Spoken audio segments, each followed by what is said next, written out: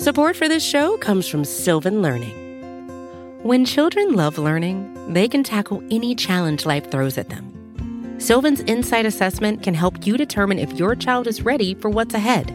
It can also identify gaps in learning and point out areas that could be of concern for your child so they can tackle what's to come. And right now, it's the best price of the year at $29. Go to sylvan29.com to learn more and get your child's assessment for only $29. That's SYLVAN 29.com.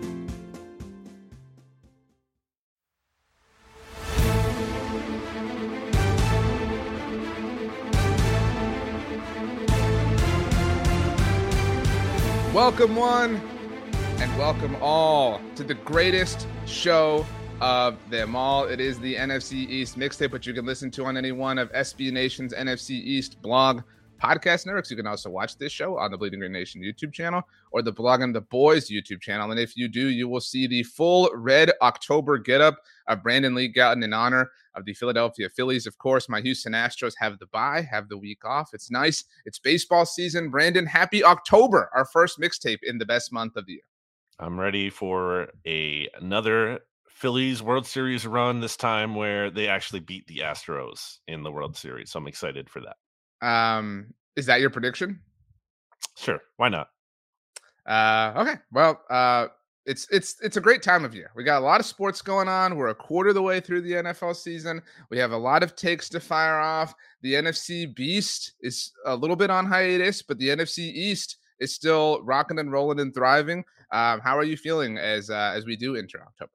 I do like the step ladder nature of the division right now. Every team is separated just by one game. Eagles at the top 4-0, Cowboys right under 3-1, Commanders 2-2, and then the Giants 1-3. So that's kind of fun. That's all I got. Okay. Yeah.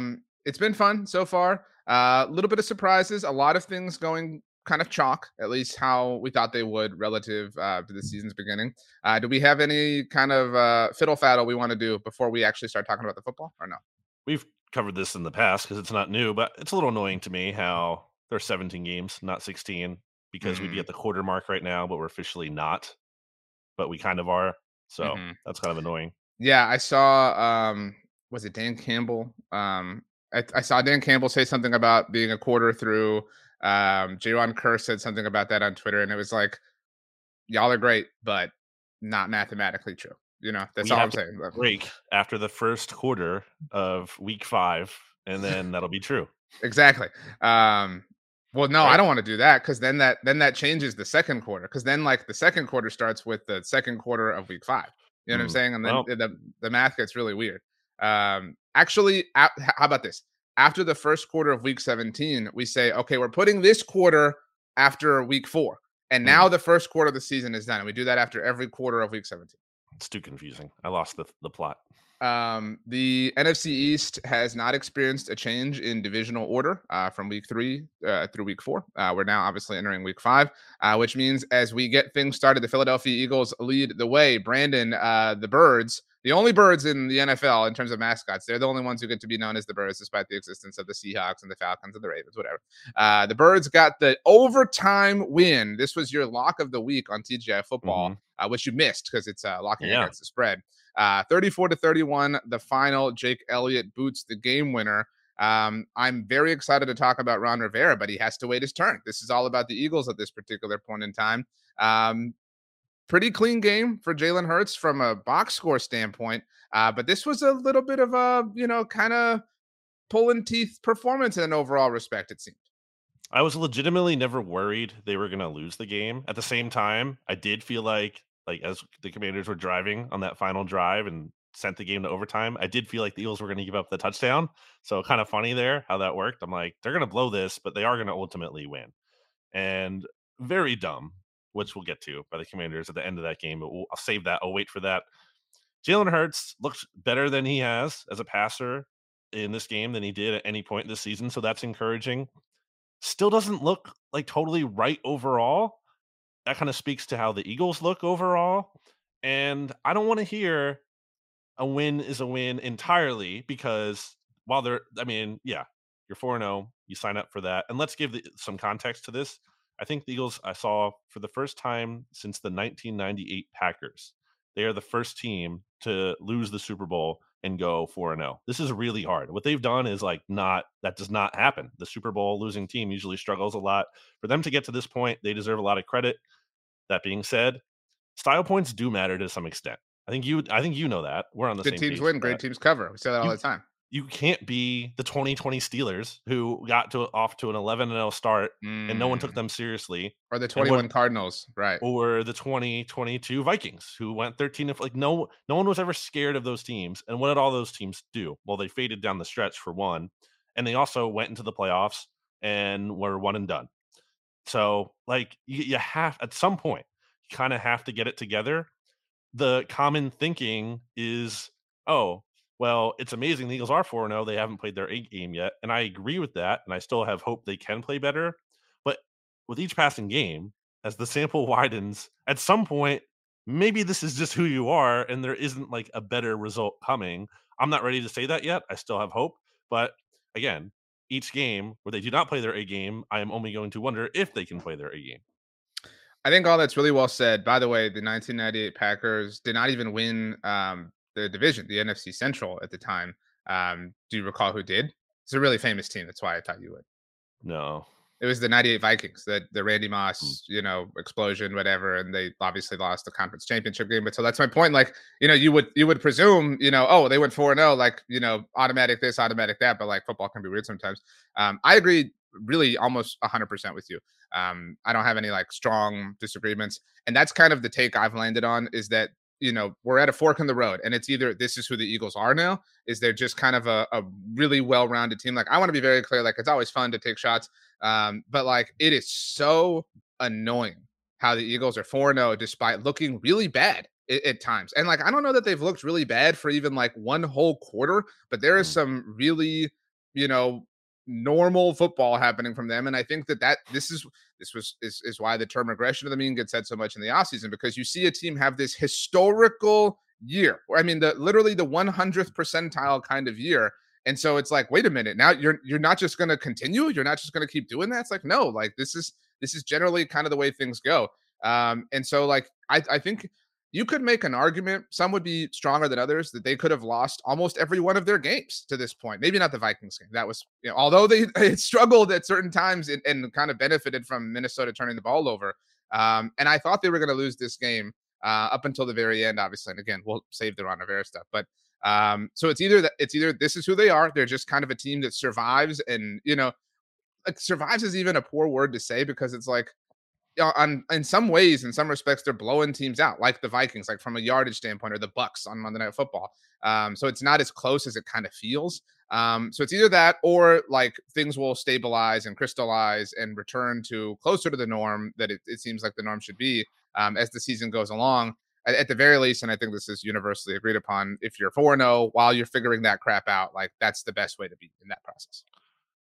If you are not a big quarterback wins guy, I still think you have to admit this is pretty impressive. The fact that Jalen Hurts is the 7th quarterback in NFL history since at least 1950 to record 21 or more wins in a 22-game stretch. He joined Patrick Mahomes, Tom Brady, Peyton Manning, Jim McMahon, Joe Montana, and Daryl LaMonica, who I definitely don't even know who that last guy is. But that's really embarrassing from you. Well, wow. I don't. I mean, sorry, I don't. Right, I just don't read a book, Brandon. Jeez, come on. Anything past the past 40 years probably isn't even real anyway. Well, you didn't even know who won the NFC Central in 1998, so even that's a stretch. But think about that. Joke aside, that's a crazy stat. And also, the Eagles are 21 of their last 22 regular season games started by Jalen Hurts, which since 2021, that winning percentage leads all NFL quarterbacks. There's something to be said for that. It's obviously not as simple as quarterback wins, whatever, but they just do. They just win with Jalen Hurts. So that's pretty impressive. And I think one of the issues with the Eagles is they have to figure out him being a non-factor in the running game. He just hasn't. He actually, as Benjamin Solak, our good friend from The Ringer, pointed out, Jalen Hurts has the NFL's worst success rate among quarterbacks on plays outside of the pocket. He looks slower. He had a really good 24-yard run in this game where He was getting pressured. He broke through the pocket, stepped up, took off running downfield. So it's not like it's not there at all anymore. But his other, I think it was 8 runs, and obviously there was a tush push or multiple in there, so that kind of hurts Brotherly the average. shove. Thank you to the mixologists, by the way. Had a lot of them chime in with that. And I want to give credit to them because they got to me with that before I saw Nick Sirianni was asked about this. Like before it Mm. became like a national name, the mixologists were hitting me with brotherly shove. A much better name for this than the tush push.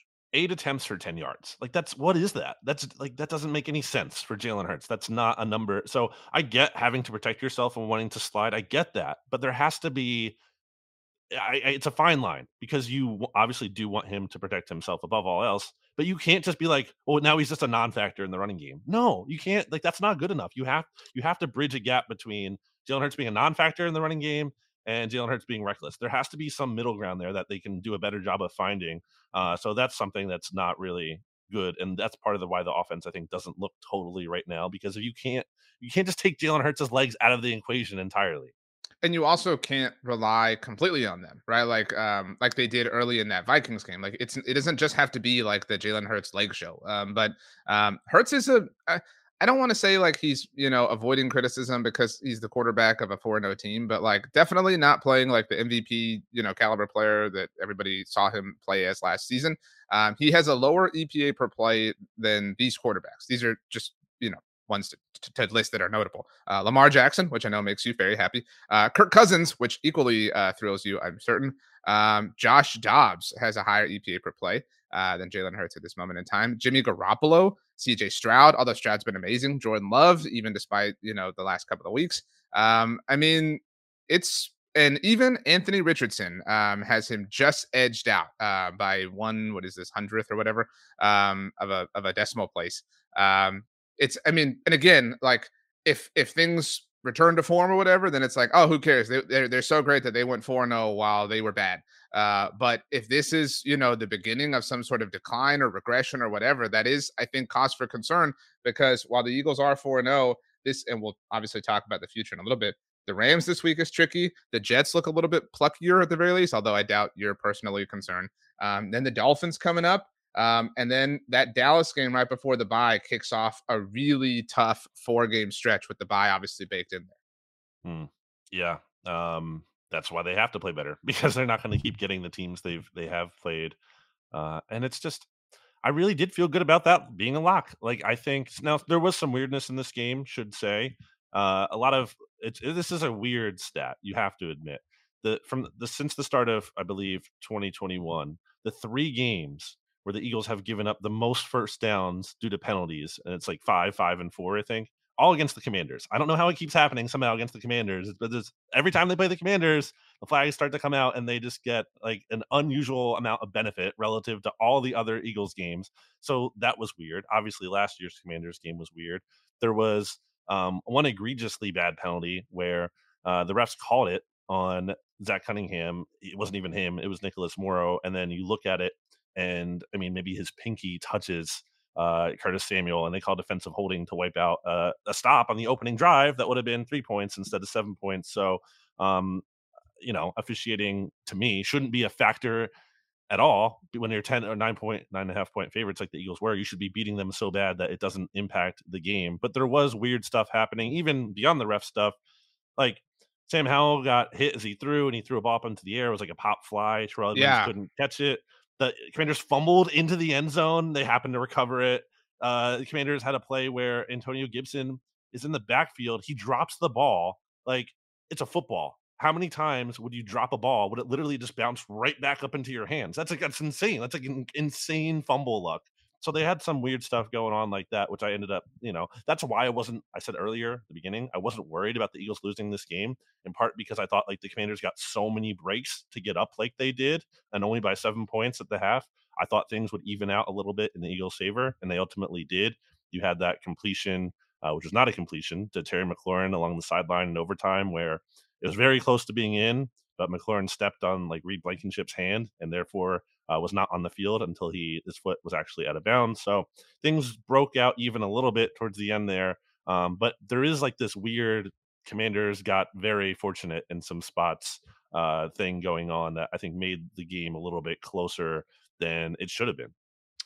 All that aside, it was a really interesting game to keep tabs on. Sunday was a really hectic sports day for me.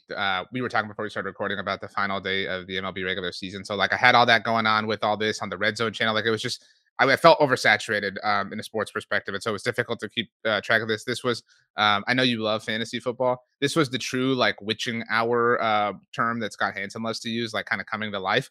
And it was crazy with the way it went down to the end. I will say, and look, it's one play, but it's just I find it strange how the Eagles defense, has like these really exploitable moments or has had these really exploitable moments this season. Like it's amazing because I mean, like they were amazing last year. And so like in this 2 point conversion situation, like they've got to have it, whatever, like to just like be so bad. Like, I mean, again, it's one play. And so like I don't mean to make a mountain out of a molehill, but like I expect more. I mean, I Well, really do. it was 3rd and 17. It was like 3rd and 17. I think the Commanders were on their own 40 or something. Like, like, you got any of this pass rush going up against Commanders offensive line that's allowed the most sacks in the NFL. Like, finish the job, get it done.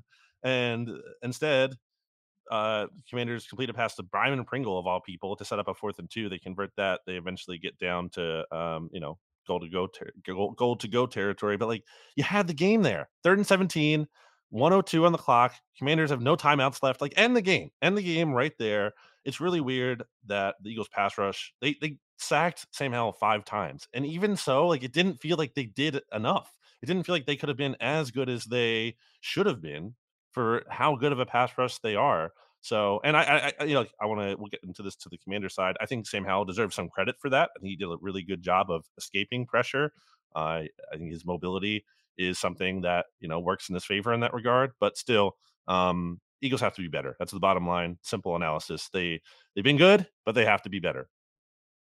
Well said. Okay, let's move on to the Dallas Cowboys, who gave Bill Belichick, I don't know if you saw this, like I'm being serious, the worst loss that he has ever experienced as a head coach in the NFL. And while I understand that these are not the Patriots of like their prime, like you can never take this away from me. Yeah, I mean, I thought the Patriots would cover. I thought they would play competitive. They didn't. You took them to cover, I think, on TJ Football. I took them to lose, to be clear. Yes, but I did take them to cover. 38-3 was the final score. Very efficient day from Dak, not like a gaudy day from a box score standpoint. I know you were busy because the Eagles game had just ended, but he hit CeeDee Lamb. It was the first touchdown caught by a Cowboys wide receiver this season, and it was technically from the 21-yard line, so not a red zone touchdown. So wow. that was just kind of a funny, like, given all the discussion that's happened around this. Again, just kind of a smooth day on offense, and it could be because the defense showed back up. Deron Bland hit 2 interceptions, really kind of stepped up, obviously. Second game playing on the outside full time in the aftermath of the Diggs injury, took one of the interceptions, the first one back to the house. Dante Fowler caused a fumble that Leighton Vander Esch scooped and scored on. And the Cowboys caught Bill Belichick on film. Brandon, they caught him with his field goal block unit, kind of crowding the line of scrimmage, and took advantage on a sneaky, cheeky 2-point conversion where Brian Anger threw it to Chauncey Golston. It was the most like bounce back sort of game possible, which is what I thought we would get from them. Not to say like I'm a genius or anything. It checked all the boxes, and here we sit. I don't know where you have the Cowboys in your power rankings, but they're pretty consensus around 5. Like most people had them 6, bumped them up to 5. And of course, like all the blurbs are about like, well, are they that team or are they the team that we saw against Arizona 2 weeks ago? So that's where they're at following the Patriots. I have them 6, but I mean, I think they're in that kind of tier more so of the top 5. Splitting hairs a little bit there.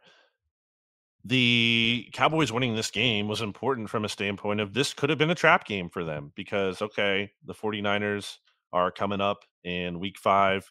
We'll definitely beat the Patriots after losing to the Cardinals. We'll definitely bounce back. No, that's not a definite. And I did think the Patriots, who have been this year, not a great team by any means, but they've been a team that's played, again, to the level of their competition. And they got boat raced in this one. And I think that's a really strong bounce back by the Cowboys. And now it's almost like, who cares? Okay, we took care of business as we should. Now it's time to now the real game is here for many reasons against the 49ers. Yeah, and we'll get there in a little bit. So we don't have to spend a lot of time on this specific game because, like, what is there to say? Like, you know what I mean? But the thing I was most surprised about, like myself, kind of like thinking back on this, I had a Whataburger for dinner, which is the best thing in the world, late on Sunday night, and I was just kind of like thinking back to like what I'd written already and like the post game show we'd done, and my like biggest takeaway from it all was how. And I'm not like posturing like, oh, the Cowboys are the greatest team ever, but like how not surprised I was by this. And it was very different from when the Cowboys won in Foxborough 2 years ago. I don't know if you remember that. That was the CeeDee Lamb walk-off in overtime. Okay. And so that was the first time the Cowboys ever beat the Bill Belichick-led Patriots, because, shocker, they were very good for a long time. And so it was play this much. right. Well, but I mean, still, but so like it was this big like thing, right? Like it was like, oh, they finally beat the Patriots with Bill, not just in general, but like the modern version of the Patriots. They finally beat them. Cool. And there was a little bit of that to beating Tom Brady in the wild card round last year, but even that was kind of like maybe not as they juicy. were below 500 team. Right. You get my point though. But like there was a little bit of, and it was earlier in the McCarthy era. Obviously the first like kind of successful season because 2020 Dak had the injury. But I did not feel that same emotion after this win, despite the fact that it was, it's really fun. Again, like, oh, the worst loss ever handed to Bill Belichick. But like I told you and Steven this on TJ Football, there was an expectation that they would go kick their ass. You know what I mean? And like, that is kind of a comforting thing. Like that doesn't measure at anything, that doesn't prove anything, that doesn't mean anything is definitely going to happen. But they have molded into a reliable team in that sense. I wrote about this and I tweeted it. The Cowboys are 3-1, and they happen to be 3-1, for the third time in a row. So for 3 years in a row, they have won 3 of their first 4 games of the season. The last time that a Cowboys team went 3 years in a row, winning 3 of their first 4 games, was 1985 through 1987. And some of that is Emmitt Smith missed the first 2 games of the 93 season. Otherwise, they probably would have done that then. But my point is like, and again, like, I don't mean to like just, like pull up these tiny little things or whatever and say like these, boom, like, give Mike McCarthy his flowers. But like, he really has turned them into a stable football operation. Like he is literally doing things that are uncommon for this team in modern history. And so like, I trusted them to get to 3-1 with a Big Ten win, and they did it even against Bill Belichick. They did. They have the second best point differential in the NFL, just 1 point behind the Bills at this stage, and also above the 49ers at plus 67 there. By DVOA, I'm looking here on ftnfantasy.com, and the Cowboys are 5th. That's 1 spot ahead of the Eagles at 6. So, any kind of metric indicates they've been good. You also have the just emotional satisfaction. Like that's one thing the Eagles haven't had this year. Like, is that the Bucs win was kind of like that, but not entirely. But just like that, like this was a great win. No complaints, nothing to really quibble about, and it feels good, and it's nice. You're 3-1, but again, it's just all about this week. Like it's really all about this week because okay, you have this great game, you don't win this week. What does that mean? And then if you do, then okay, it feels great. It feels like you are really on the right track. You are really going to accomplish something. Yeah, there's something to be said for you've won 3 games, but like you haven't. I mean, like I don't think Cowboys fans would trade lives with Eagles fans in terms of the season, but like you haven't won a close game, right? Like because you haven't had to, right? Like it's either been like you're on easy street or you're pissed off. You know what I mean? So that's just kind of the way things tend to go. We'll obviously get to the Niners aspect in a moment, but before we do, we're going to take Brandon. What are we going to take? A break. Support for this show comes from Sylvan Learning. As a parent, you want your child to have every opportunity, but giving them the tools they need to tackle every challenge, that takes a team. Now more than ever, educational support tailored exactly to what your child needs can make all the difference. That's why parents have trusted Sylvan Learning for 45 years as the ultimate teammate in their child's educational journey, instilling in them a love for learning and a passion for reaching the next level. And Sylvan's Insight Assessment can identify gaps in learning and areas that could be of concern for your child. It's a 360-degree view into your child's learning that you can't find anywhere else, and helps ensure that your child didn't miss something in school that might put them at a disadvantage in the future. And right now, it's the best price of the year at $29. Go to sylvan29.com to learn more and get your child's assessment for only $29. That's SYLVAN Philly29.com.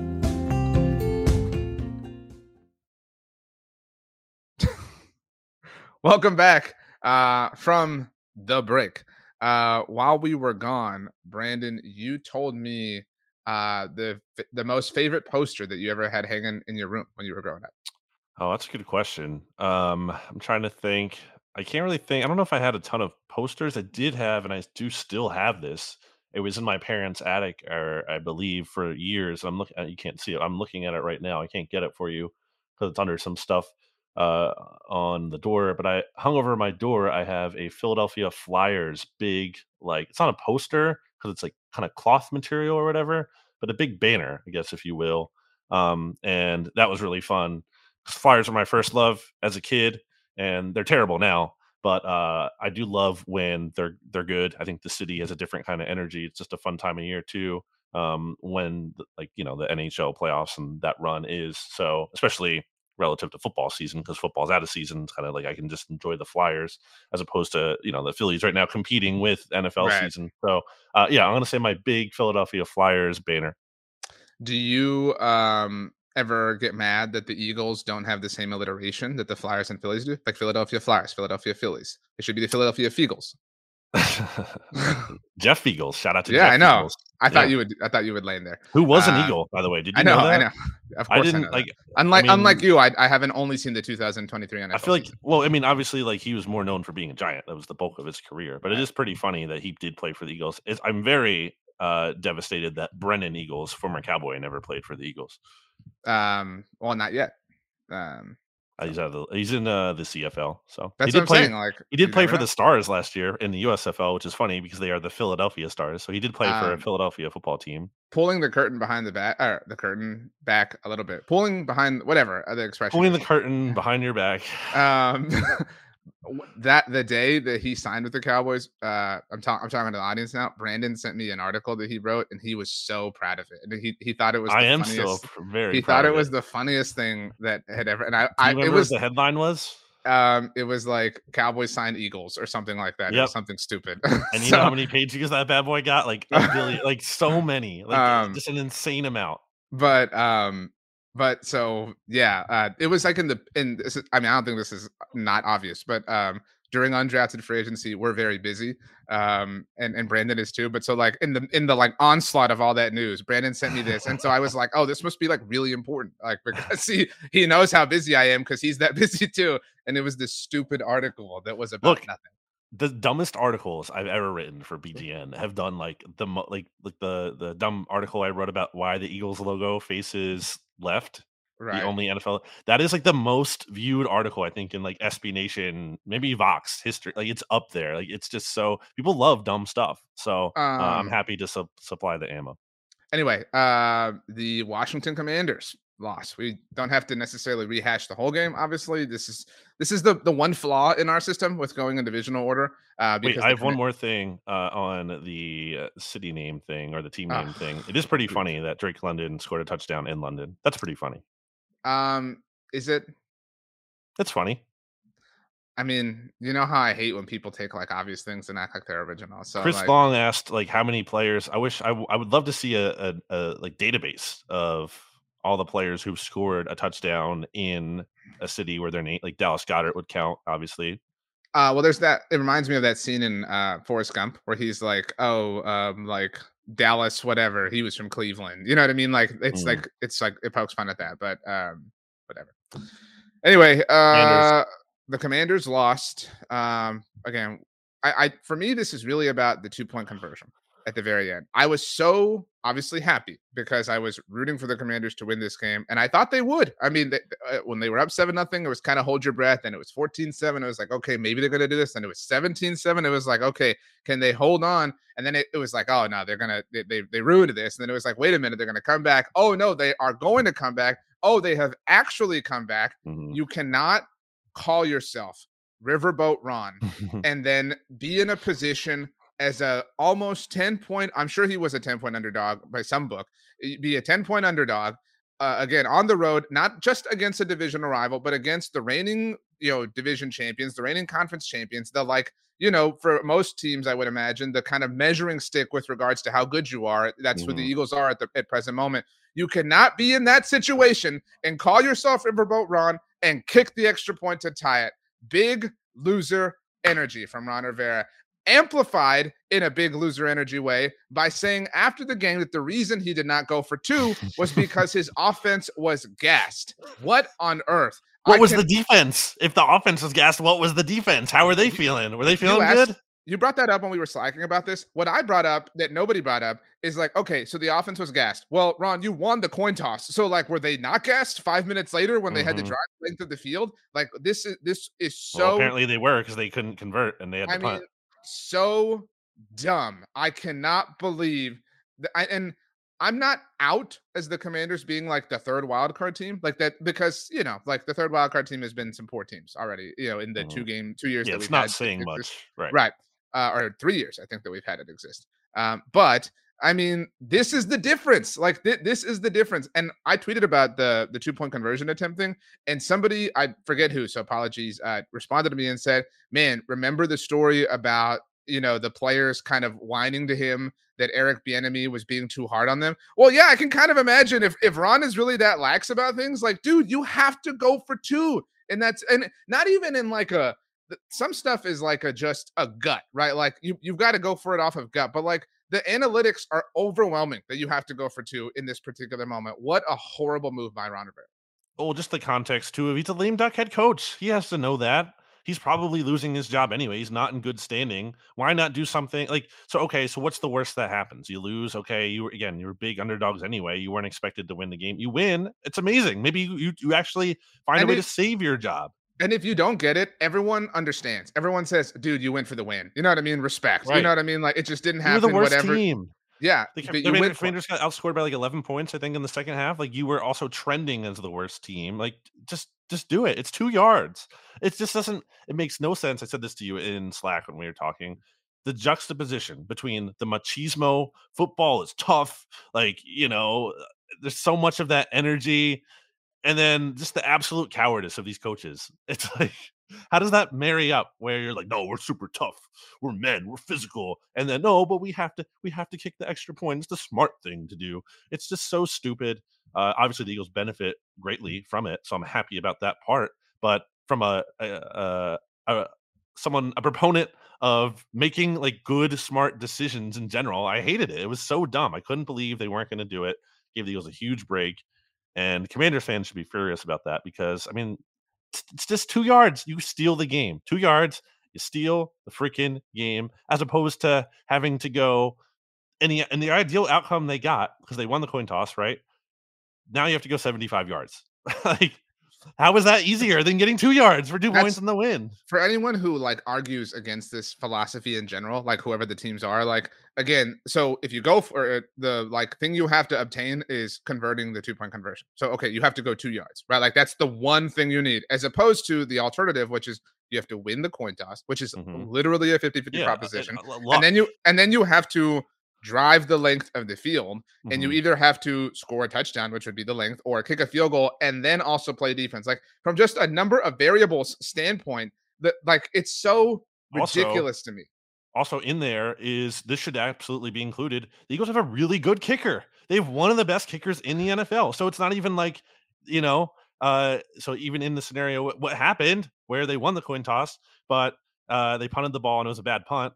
But the Eagles didn't even need to get too far, into scoring territory. 54-yard field goal. I mean, they have a kicker who just hit a 61-yarder earlier this season and famously hit a 61-yarder earlier in his career. Like, so it's just, why would you go into that situation knowing where the opponent just needs a long field goal to potentially win the game? They can very much do that. Like, it's just, there's no good reason for them to not go for 2 there, and it's pathetic. And it just, because otherwise, that was a really nice game for a Commanders team that has not really, I think, done a whole lot this year to impress. I have not given them a lot of credit. I give them more credit. Sam Howell, I thought this was a pretty excellent game by him. This is a kind of game where you think, okay, maybe this guy actually can be a franchise quarterback here. They had a lot of things go right, but it's just all for naught when you blow it like that. And now it's just like, okay, you're not really for real. Terry McLaurin remains underrated. Sam Howell, I agree with you. When we say played well, played really good, like there's admitted context there. Like I don't know that he's in the top half of quarterbacks yet, but like the return on investment is way worth it at this point in time for the Commanders. And like you have a potential. Like I'm the jury is still out on Sam Howell with Eric Of course. Bieniemy is in his year. Like and that's the thing. Like we're only 4 games in, but I'm at least leaning towards the direction of being, able or willing to say like that I'm nervous if Eric Bieniemy is the head coach of this team and Sam Howell is their quarterback. Like, I mean, that process seems to be taking hold. Like Eric Bieniemy seems to be having a positive impact on the offense. I do want to step to the other side of the ball. We sort of issued a show-wide apology last year to Saquon Barkley, right? Like that was the egg on our face.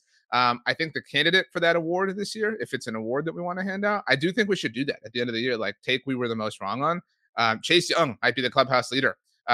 Like again, maybe like he wouldn't have to do a lot to earn that award necessarily because we were that down, but like he looks like a functional pass rusher for them, which he hasn't looked like in a very long time. This is only the second game I think the Eagles played him in, or third. This is like the third game the Eagles have ever played Chase Young in, which is pretty crazy when you think about it. He did look good in this game. Still a lot to go in terms of proving he can stay healthy and everything. But yeah, I mean, he's off to a good start in what is now a contract year for him since the Commanders did not pick up his 5th-year option. So, that just speaks to one of the biggest strengths that the Commanders do have going for them is that defensive line, and that can give them a chance. On the other hand, the other first-round pick, Emmanuel Forbes, still might be a work in progress. Still might not be. Takes time sometimes. Takes time. Also, it's a really tough matchup for him against AJ Brown. I mean, that guy is what, like 166 pounds. AJ Brown's like 210 or something. Like it's not a good matchup for Emmanuel Forbes. And there's that really awesome picture which you can see by going to bleedinggreennation.com of AJ Brown leaning over Emmanuel Forbes late in the game where he got the taunting penalty. It was actually a really bad penalty because then that gave the Commanders a chance to go on that drive at the end of the game. But still, in the vacuum of the moment, still very cool and fun to look at. Are we ready to turn the page to the New York Giants? I think you and I are looking forward to this one the most. I mean, we were not harsh enough on this team, clearly, and no one was. And that includes Giants fans. I'm going to call out Giants fans. I'm going to call out our good friend, Ed Valentine, who I think just does a great job. But I think part of the problem with the Giants, I think I've said this in years past, they're not like, and the fans, they're not hard enough on the team. They're like, Daniel Jones is making progress. Last year was just like this big victory lap about accomplishing what, really? Beating Vikings team. You don't have to do that. Like they were legitimate accomplishments. That's like it's okay to say not to the extent where this is your core now and you're definitely on the right track and you're locking into Daniel Jones and you're locking into this core. No one is disagreeing that you're trading for Darren Waller, who's 31 years old, and that's the move that's going to get you over the top. Like, no, that was stupid. No one's denying that they clearly overreacted to the success. All I'm saying is the success was legitimate. Like it was objectively, concrete success. So just to be clear, the final score 24-3 on Monday Night Football. The Giants winless in their 2 home games. Ben McAdoo's success legitimate in 2016? It was legitimate success in 2016. Okay. Yeah, but by the way, Ben McAdoo wanted to play Geno Smith over Eli Manning. Oh, I've said that for years. Like, I mean, that was there were too many storylines. So everyone saw this on Monday night. 11 sacks on Daniel Jones. Like Daniel Jones is part of the problem, but he's holding on to the ball for forever. Agreed. But what's bothering me, we have a lot to say on this game, but I'm bothered that he's taking all of the heat. And I'm not going to sit here and say oh, you got Daniel Jones isn't the problem. That's not the case. Sometimes that is the case with NFL teams, right? Like the quarterback is just stuck in the dysfunction. That's not the case here. But I do not understand why no one is coming for Brian Daboll. Brian Daboll had a week and a half. He had the longest. He had the longest amount of time possible. Obviously, not counting coming off of a bye, to prepare for this game, and they were a disaster. Beyond that, the dude has some big loser energy himself going on. Dude, do not be pouting on the sidelines. Do not be tossing the tablet at Daniel Jones. This is a purely self-preservation sequence of moves to make it look like Daniel sucks, whatever. If Daniel Jones really was this bad, Daboll, and you really are this quarterback guru whisperer, who we all, ourselves included, hyped you up to be, then why were you not a much more staunch advocate against keeping and retaining him in the offseason. You signed up for this. You didn't obviously put together the contract. It's totally fair to put that on Joe Schoen, but you were definitely a part of the evaluation. So Brian Daboll, big loser energy for me. And again, like you and I don't have a problem with this, but like, what are you doing leaving him in there again? He took heat for this 3 weeks ago after leaving him for getting crushed by the Cowboys. There was I tweeted about this. People were like, well, they're still trying to win the game. Get the hell out of here with this. Like, you're not going to win the game. Why are you leaving? Whether you think he's good or not, you're freshly paid franchise quarterback in the game to take a beating. It's a horrible look in my mind for Brian Daboll. They've been pathetic. They haven't been ready to play at any point this year, getting down big in all of these games. And despite that, they had a chance to make this a game, right? It was 14-3. They're driving. It's like, okay, the Seahawks, who were clearly better, but also weren't playing that well. No, kind of a weird dominant game. We're letting the Giants just hang around. And I was like, are the Seahawks going to blow this? And Devin Witherspoon, who looks awesome, of course. Oh, agreed. And the Eagles and Cowboys and Commanders will both have to deal with at some point later this year. Pick six, and that's the game, really. And look, I get that it's not only Daniel Jones. Yes, of course. But when you're getting paid the 10th highest quarterback salary, a lot of it has to be on you. You don't pay a guy that much money to just be a non-factor or for it to be not his fault. Agreed, but when you're the head coach who's supposed to be able to like work with offensive, quarterbacks and all this stuff, like you cannot be like blameless. And I haven't seen a fraction of the heat for Brian Daboll that I've seen. Daboll's not blameless. I think Daboll is a lot to blame. I was calling him Ben McAdoo during the game last night. Yeah, I mean, again, like I said, the team has not been ready to play. That's just inarguable this year, and that has to be on coaching at some level. Of like the players do not look motivated and ready. Obviously, the players have to take some accountability, but when it's every week and it's the whole team, and I think really at its core, one of the biggest issues still is an issue somehow, and this is on Joe Schoen too. What is one of the biggest issues with the Giants in their post Super Bowl era? What has been like a consistent theme? I mean, everything, but the quarterback play, offensive line, line specifically. Yeah. They've easily had like one of if you take the collection of all the years, they might have like the worst offensive line from that total collection of all those years. If not, it's one of the worst 3 or 5, and they can never get it right. And it kind of is like they were talking about this during the broadcast. I think no team has invested more resources in recent years in the offensive line in terms of draft capital. Obviously, you Evan Neal there, so part of it is not for a lack of effort. Sure. But still, to get it so wrong, it's just so embarrassing, and it just doesn't give them a chance. And they, look, Andrew Thomas was banged up. Some other guys are banged up, but I mean, injuries happen. That's part of the equation, and it's not like okay. Injuries happened and you still lost a 1-score game. You kind of just got unlucky. No, it's like you're not even playing competitive football. You're pathetic. And these games are at home too. You're not even on the road. You're not even like, okay, crowd got on you. No, you're at home. And the crowd last night, I saw, the game starting. Giants fans are fired up.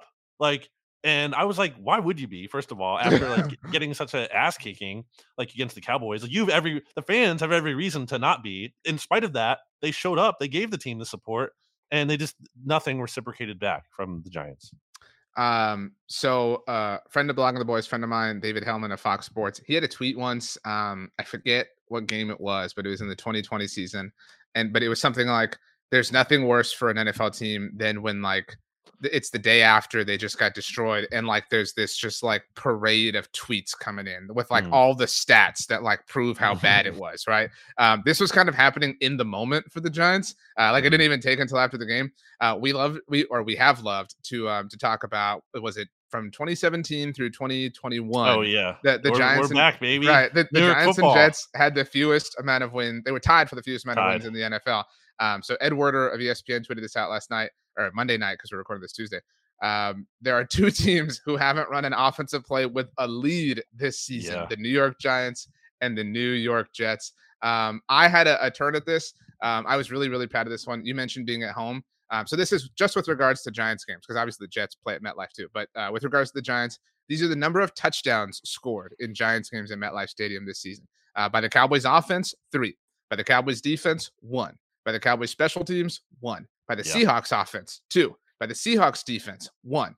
By the Giants as an entire football operation, 0. It's They're pathetic. just pathetic. And then we have to talk about you can't bring the fact that they're 1-3 up without mentioning they have to play Miami and Buffalo next on the road in both of those games. You're staring 1-5 right in the face.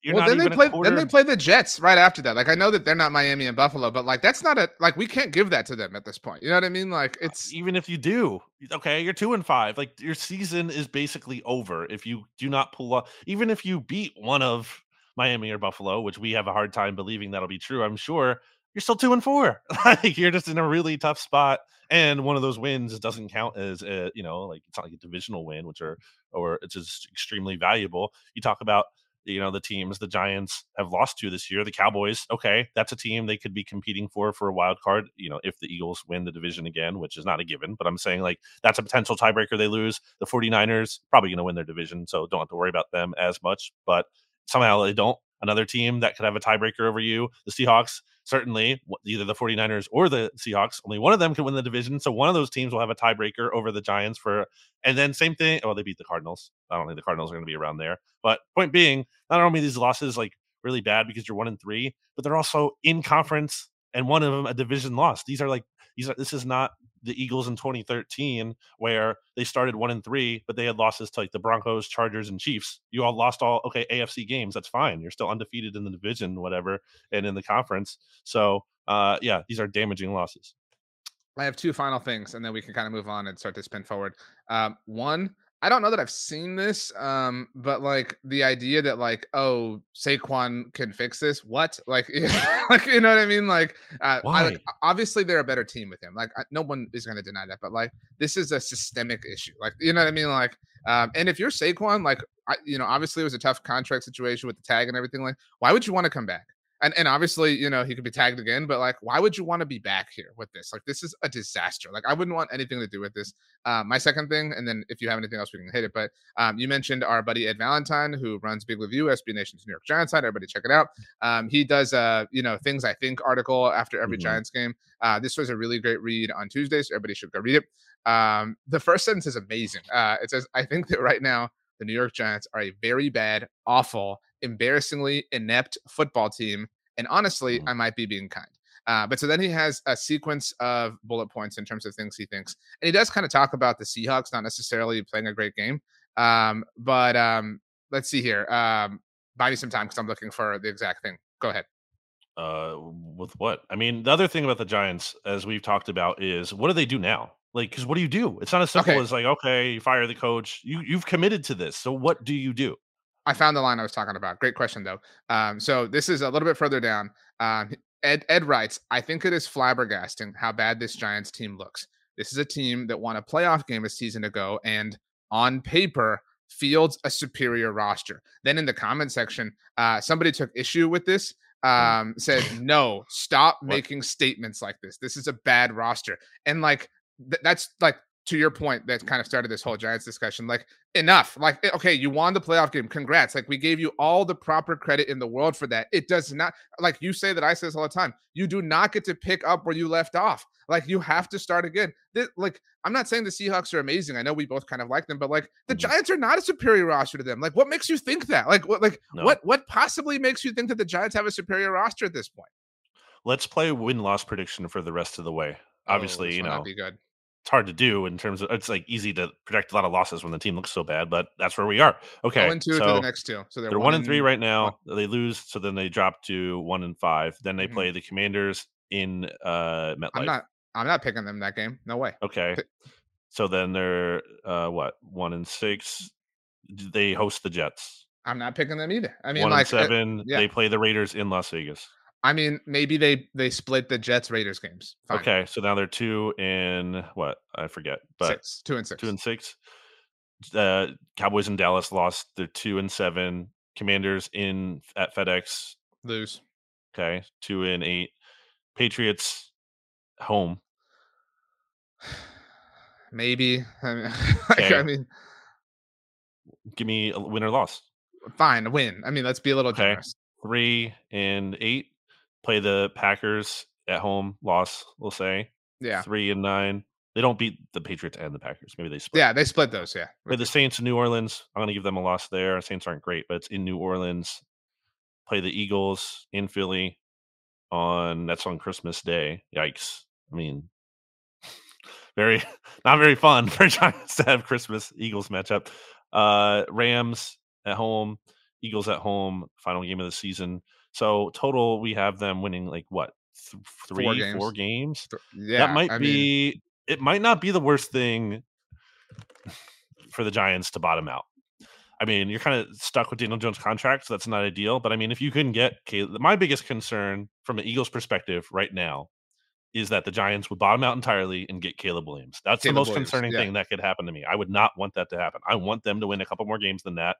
And Yeah, I mean, and maybe they split, the Washington games. I don't know if Brandon's internet connection is buffering or if it's mine. I think it's Brandon's for the moment. I'm gonna keep buying time because Brandon is frozen right I'm here. here. Can you Oh, hear me? okay. Now you're back. You were Yeah, you were both of frozen. the The screens jumped out for me. the YouTube audience will enjoy because you were frozen like you were like surprised. So Nice. I'll yeah, close the windows here. I agree with you. It's bad. Like, I agree on the worst case scenario, but we can save that for another day. We have 4 more games to talk about, obviously. So let's spin forward. For this portion of the conversation, we go in chronological order, Brandon, which means we have to talk about the Commanders first because they are at home on Thursday Night Football, hosting the Bears. Ooh. I said this on Monday Football Monday. I know everybody's like dragging this game, and I'm not going to stop that, obviously, or fight that. This is a better looking Commanders Bears game than last year. That's my only That take, was which awful. I think is That was such an awful game. right. I think it's fair to say it's a better looking game than last year. Carson Wentz is not involved. I Washington, think that was his last win. I think that was Carson Wentz's last win ever. I think you're right. Washington is laying 6.5 at home against Chicago. Let me just say this. You've been anti Justin Fields for a long time. I It's want worked out so well bad. for me. I know. I want so badly to believe that last week was the beginning of something special, but I can't. I had already talked about this with you on TGI Football with Steven. I'm only chalking it up to it being the Broncos. I told y'all in my league of record, my fantasy league of record, I've got Fields and CJ Stroud. I played Fields last week. It worked out for me. I flew close to the sun and it was all right. I cannot risk starting Justin Fields on a Thursday night and having to live with it all weekend. So this is a CJ Stroud week for me, who looks great. I'm taking the Commanders and laying the points. Always fade Justin Fields. It works out a lot of the time. Bears have not won a game in over a year. This is disappointing for the Commanders because, okay, you beat the Eagles, let's say. You go for 2, you beat the Eagles, and now you have a chance to get to what? They'd be 4-1. Like, you're feeling pretty good. So yeah, with a mini bye, yeah, with the mini bye under your belt before you play Atlanta. I mean, yeah, like you're rolling a little bit.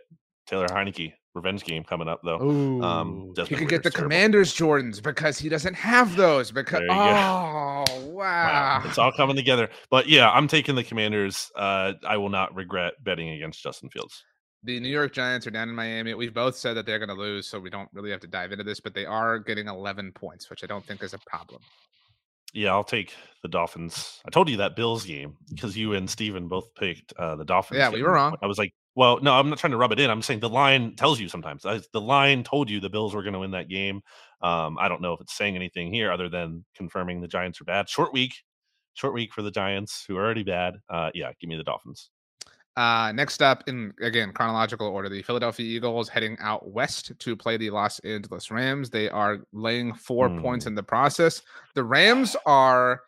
I would offer that this is definitely not the like easy win that we thought it was for the Eagles at the beginning of the season, and not just from the Eagles not looking stout perspective, but the Rams looking plucky and interesting. I'll let you go first. Puka Nacua leading the NFL in like multiple key receiving categories. Crazy. Rams might get Cooper Kupp back. He's coming off of the PUP list. Not 100% that he'll play, but it seems like he might. All indications in terms of Sean McVay have been that could happen. You look at Matthew Stafford being banged up. He had a hip injury, so I don't know fully what's going on there. I kind of want to see. So we're making these picks on Tuesday before we're looking at the injury report. I'd kind of like to see if he's actually like practicing or not this week. That's kind of a big factor in general, given what we have, making the decision with the information that I have right now. I like the points in this game because I don't think the Eagles have earned the benefit of the doubt. I think the Rams have been a little bit dangerous. Rams defense is kind of weird because it's Aaron Donald and I don't even know who else, but he's still pretty good and is a big factor. The Eagles are missing starting right guard Cam Jurgens for at least a little bit of a stretch here. They'll throw Pettit in as a backup, so that's kind of not amazing. Jurgens has been pretty good, I think. I will take the Eagles to win, but I think the Rams with the points are the smart play right now until the Eagles can actually prove they can blow a team out. This is the Aaron Donald, Jalen Carter game, which is dumb because they don't play against one another. But still, I mean, you mentioned Matthew Stafford. It would be the funniest thing of all time if after all the Eagles Georgia stuff, if Stetson Bennett beat the Eagles. Like that would be really funny. The one Georgia player they didn't yeah. get.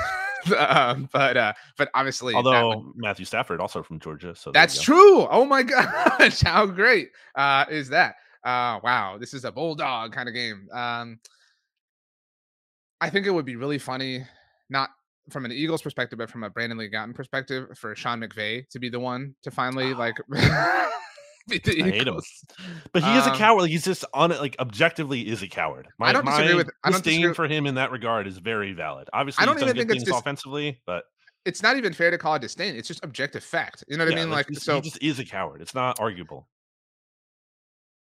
But that matters. Like that's in these games. Like he's not going to give you an edge in that regard. He's gonna do what Ron Rivera did and not go for 2 at the end of the game. I would feel better about taking the Rams if they hadn't let the Colts back in the game. You know what I mean? If they had kind of cruised in that game, I think I might have picked the Rams. They've been a weird team this year. They're kind of hard to figure out right now. That's what I'm saying. Like I'm definitely taking the points. Like what is this team? This team that there might be one of the hardest teams to figure out. I think they're the second wild card. They're a wild card in terms of like not just what you're saying as like a wild card playoff team, but they're also a wild card in just like figuratively because this team goes out and they beat the Seahawks. Was that in Seattle? They beat the Seahawks like definitively. They destroyed them, and then they hung with the Niners. They hung with the Niners, and then they lose to the Bengals, who look terrible, and then they like they go to overtime with the Colts, who have been plucky, but still like. Not only did it's important to say they didn't just go to overtime; they collapsed. You know what I mean? Like they collapsed, and then at the very end, put their foot down and stopped it all. So that's what I'm saying. If they had not collapsed and just won comfortably, I would have picked them to win the game. I think I can't go there yet, but I'm getting closer. And you know how I keep saying like I'm going to give the Eagles the benefit of the doubt. I'm going to give the Eagles the benefit of the doubt. I'm getting closer and closer to the middle of that line, just with the way they're playing, even though they're undefeated. So I'm going to take the Rams to cover, but I'll take the Eagles to win. But it's close. This is the closest I've been to picking against the Eagles outright so far this season. Yeah, same. And the data supports what you're saying in terms of since the beginning of 2021, when Nick Sirianni became head coach, the Eagles are only 6-7 against the spread as road favorites. So not great, but in those same 13 games, they are 12-1 straight up. So that is a good indication for them. They typically win when they are road favorites. The only game they didn't win was literally the worst game of Jalen Hurts' career. He had like a 15.0 pass rating against Joe Judge's Giants in 2021.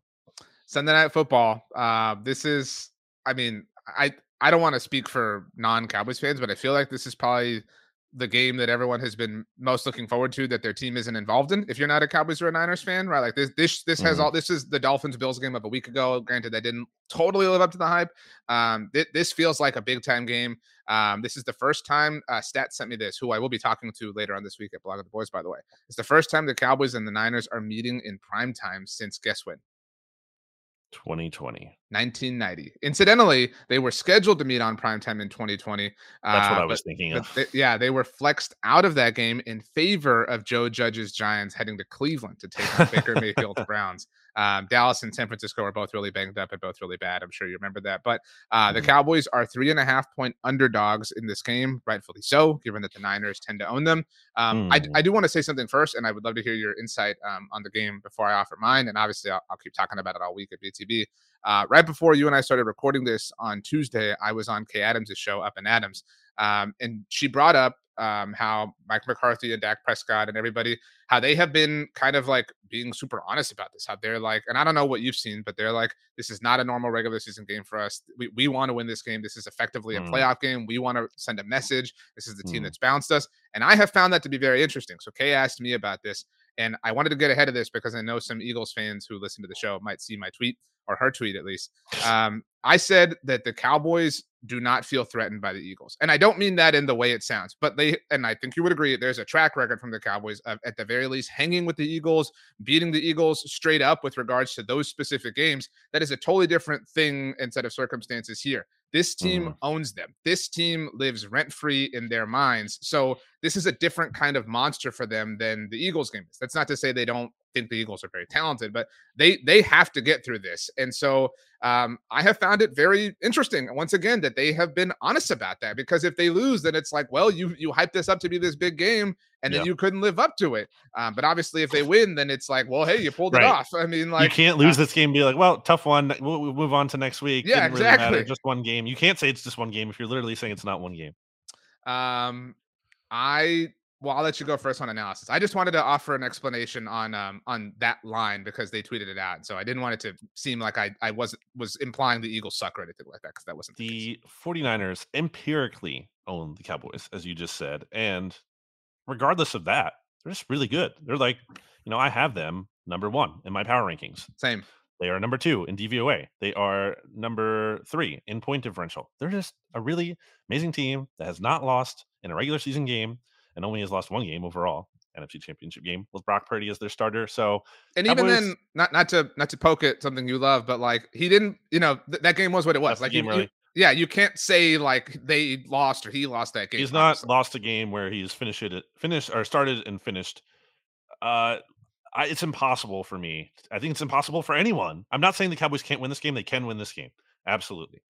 They've been very good this year. I think the Cowboys can win this game, but I think it's not fair to the 49ers to say they're going to lose. I think the 49ers deserve all the benefit of the doubt. And if they just so happen to lose, then you give the Cowboys credit for that. But I don't think you feel like, oh, I'm so dumb. I picked the 49ers to win. That was no, it's not a dumb decision. I think it's the right decision. And the onus is on the Cowboys to prove everyone wrong. Yeah, that's really where I stand as well. Like, I would love to be emotional and be like, I'm picking the Cowboys to win, but that would be based completely off of emotion, because like you said the word empirical, great word usage, by the way, but like the evidence is overwhelming. Like, it's not even overwhelming. The evidence is 100%. And like, I don't mean historically, like all time, like, no, but in terms of recent memory, in terms of like, once Kyle Shanahan got a stable quarterback, under his belt and in his system, like not CJ Beathard or whatever, like, he has been the thorn in the Cowboys side. They have as an entire team, like all of them. I mean, and so, and they haven't, I've told you this before in stats, they have inspired the way that the Cowboys have built their team. They want to be able to stop the run. They want to be able to go to places like San Francisco and beat the Niners. Yeah. Because the Cowboys had issues with that against the Cardinals. I'm going to pick the Niners in all likelihood. Like, I don't want to like officially lock it in because to your point, I'm with you. Like, you have to prove it. Like, if you are 0 for infinity, you know what I mean? Like at this particular thing, then like it's not a thing until it's a thing. And so if you make it a thing, then great. Like, we'll all sit here and line up and pat you on the back. But until you do, like, we have to give the Niners the benefit of the doubt, because they have shown with Jimmy Garoppolo and Brock Purdy that they can not just beat you, but that they own you. Like, they completely own you. And this isn't like, again, like the Cowboys-Eagles thing is different contextually, but it's not like, oh, the Eagles are 4-0, but they've looked a little bit weak. No. Like, the Niners are 4-0 and look unstoppable. So it's not even just that you've blown out teams and they look kind of catchable. No. They look even better than you do. And they have the like mental edge over you. So I'm very excited and hopeful for the Cowboys to prove me and all of us wrong, obviously. But I mean, yeah, how can you objectively pick against San Francisco? You can't at this point in time. I might pick the Cow. Like, I can't bet on this game in the state of Texas, but like, if I could, I might take Dallas to cover. I was looking at the odds here. It's 3.5 points, but I mean, like even the odds on it, not just the spread. Well, what are they? Looking at that here. So yeah, it's minus 115 for Cowboys. So to cover 3.5, so $10 would win me $8.69. But I'm going to be betting on the Cowboys money line, because I will then win $14.20 if the Cowboys end up winning, and if they end up losing, I will not be so sad about losing $10, especially because our good friends at DraftKings offer the no sweat bet up to $10. So I get a 10 bet bonus back if I happen to not win my bets. But really, from an Eagles perspective, happy with whatever happens. If the Cowboys lose, great. I mean, that's obviously the preferred outcome. And if they don't, well, then the 49ers are no longer with the Eagles there at the top of the NFC, assuming the Eagles can beat the Rams and advance to 5-0. And yeah, so win-win situation for the Eagles. You've outlined how it's a win-win. My last question here, and then we can pick our songs. What would have to happen from the Cowboys angle for you to go, holy crap? Like, Well, I mean, if obviously they afraid. blew out the 49ers, that would be Well, concerning. okay, so like, but like that's obvious, but like maybe but the I would still be non-obvious happy thing. the 49ers lost. Sure, but again, like, what would happen that you would go, okay, this sucks. Like, I'm not know. enjoying I don't know this. if there's anything that can. I mean, a tie. I would not like a tie. Oh, for jeez. sure. No, I wouldn't. You are on record at hating when people root for the tie. So get out of here with this. No, I'm saying I wouldn't like it. I'm saying I would hate it. Oh, what a lame What do you mean? response.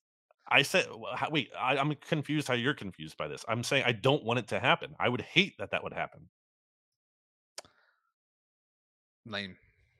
That was a lame note to end on. You think I should be rooting for the tie?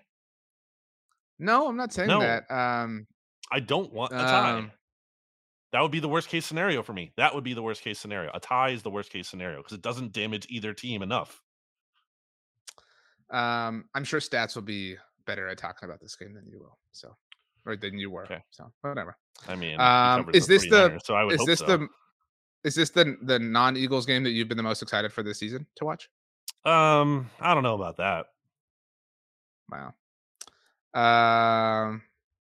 Okay, fine.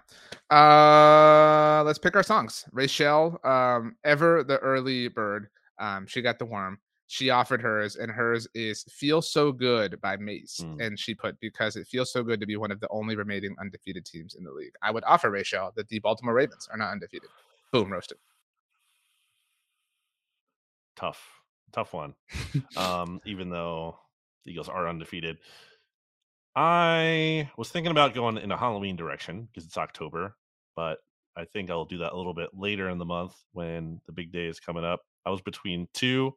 I think I'm going to have to go with last year. A good friend, Nick Castellanos on the Phillies, talked about how, Citizens Bank Park, where the Phillies play, it's like the jungle, baby. It's 4 hours of hell. It's super tough. The Astros threw a combined no-hitter there in the World Series. And no one ever beat the Phillies there until I think it was that game, actually.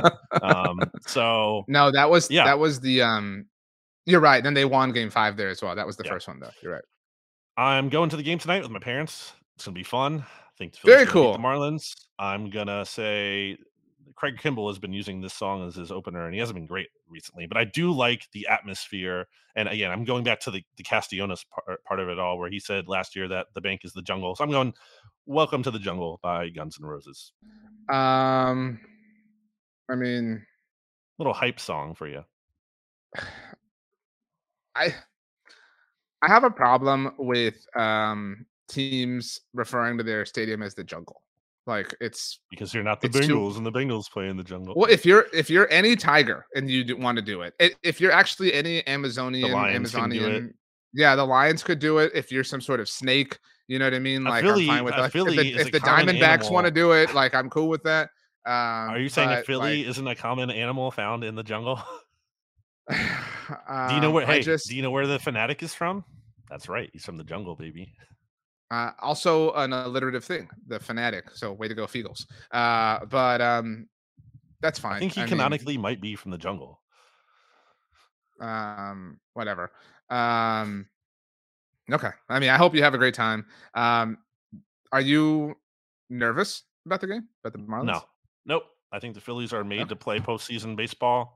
The Marlins have, given the Phillies trouble in the past, fully acknowledged, but they also play in a stadium where there are no fans at all. And I think the Phillies fans jumping on them will be too much. I think Zach Wheeler is the Phillies' best pitcher. I think the lineup's going to hit. I think I'm more worried about game 2, where Aaron Nola will be pitching, and he's been very inconsistent. I am feeling less confident about that one, but game 1, we got game 1. Yuli Gurriel beat the Phillies in the last playoff series. Okay. Wow, it's so good to have playoff baseball. What's that? What's your song? Well, you I mean, I guess you just did it with regards to the Phillies, not the Eagles, but you have been picking. We talked about like themes or anthems with regards to kind Yeah, of the Rachel vibes. kind of did that for me this week. Right. So shout out to Rachel. I'm going with an all-time banger that kind of describes how I'm feeling, but not quite. And I'm sort of trying to manifest how I'm feeling. Hopefully this time next week. But no doubt, slept on band. You know what I mean? Like really kind of all-time band. Obviously, everybody knows Gwen. There's no but doubt. I'm going with. I'm hoping there's no doubt. That's part of it too. So this is like a double entendre kind of thing. Not double entendre, but double meaning. So no doubts, hella good. Because I'm kind of feeling hella good. I'm hoping that I'm feeling hella good. It's a great song, kind of a low-key pump-up song. You know what I mean? Like doesn't have the normal pump-up kind of vibes, but hella good by no doubt. Was it in Remember the Titans where it was Leave No Doubt? I don't know what you're talking about specifically. Okay. Let's get out of here. As we do, Brandon, I would like you to tell us something.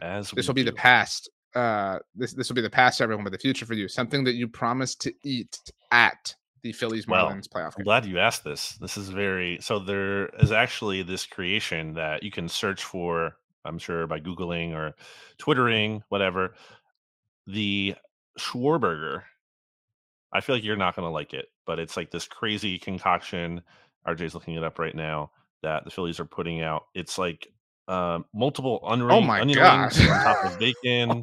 Oh wait, so it's here's how it is from top to bottom. I'm going to read for the people not. You should go bottom to top. I think. Look at it here. Okay, I'll do from bottom to top. Here's a picture of it. Bun, smoked barbecue brisket, like a thick layer of that.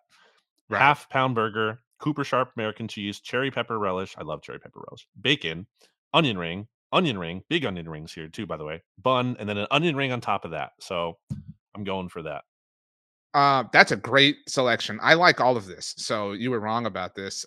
This is kind of like a little birthday gift for me too. So like I'm kind of, I'm treating myself here. I'm going all out. Yeah. Treat yourself. Yeah, that's why we love the month of October. So I have two questions on this. One, the picture I'm looking at, it looks kind of like the size of a slider. Is that accurate in your understanding? It's big. No. It's like the circumference is really big, like really wide. I don't know, but look, it's look at all the things that are in it. My understanding is it's fairly big. It looks like this, like the size of the palm of my hand, like from a width. It's not a slider. That's what I'm saying. It's a half-pound burger. A half-pound burger is not a slider. Oh, I didn't see this. Like I didn't read anything. I'm just looking. Maybe it's just like the picture doesn't provide. No, it's a big thing. The picture doesn't provide proper context. My other thing is there's like a skewer through it in the picture I'm looking at. See that picture relative. See that's a much more generous looking picture. Huge. Yeah. Okay. How are you going to eat this? Like we're curious to know, like I don't know. Physically. Oh yeah, because you can't. I know you don't like that part of it because you can't like practically, bite into it as it is. I'll probably take that top onion ring off, eat it, and then maybe smush the rest together as much as I can. I think you should only leave one onion ring. Take the rest. Take the two off. You might be right. I might take two off. I'll just eat them on the side and then press the rest of the burger together. I hope you enjoy. I hope you enjoy a good time with your parents. I hope the Marlins win at this point. If I'm being honest with you. Like, come on, give me one win. Look, no. Like, here's where I stand. You can say you hope they win the series, but let me see a win tonight. I'm okay. I'm cool with that. I hope you experience a win, but then I hope the Phillies lose the series. That's fair. Here's where I sit. And I think my selfishness is incredibly understandable, especially given like the work I do and how closely connected it is to Philadelphia fans. I have forever a title against a Philly. All right, we're ready. I have to. No, and so like have to go. I'm not doing this. I don't want to ruin that. I don't want to be like 1-1 in that respect in my life. So I'll keep that there.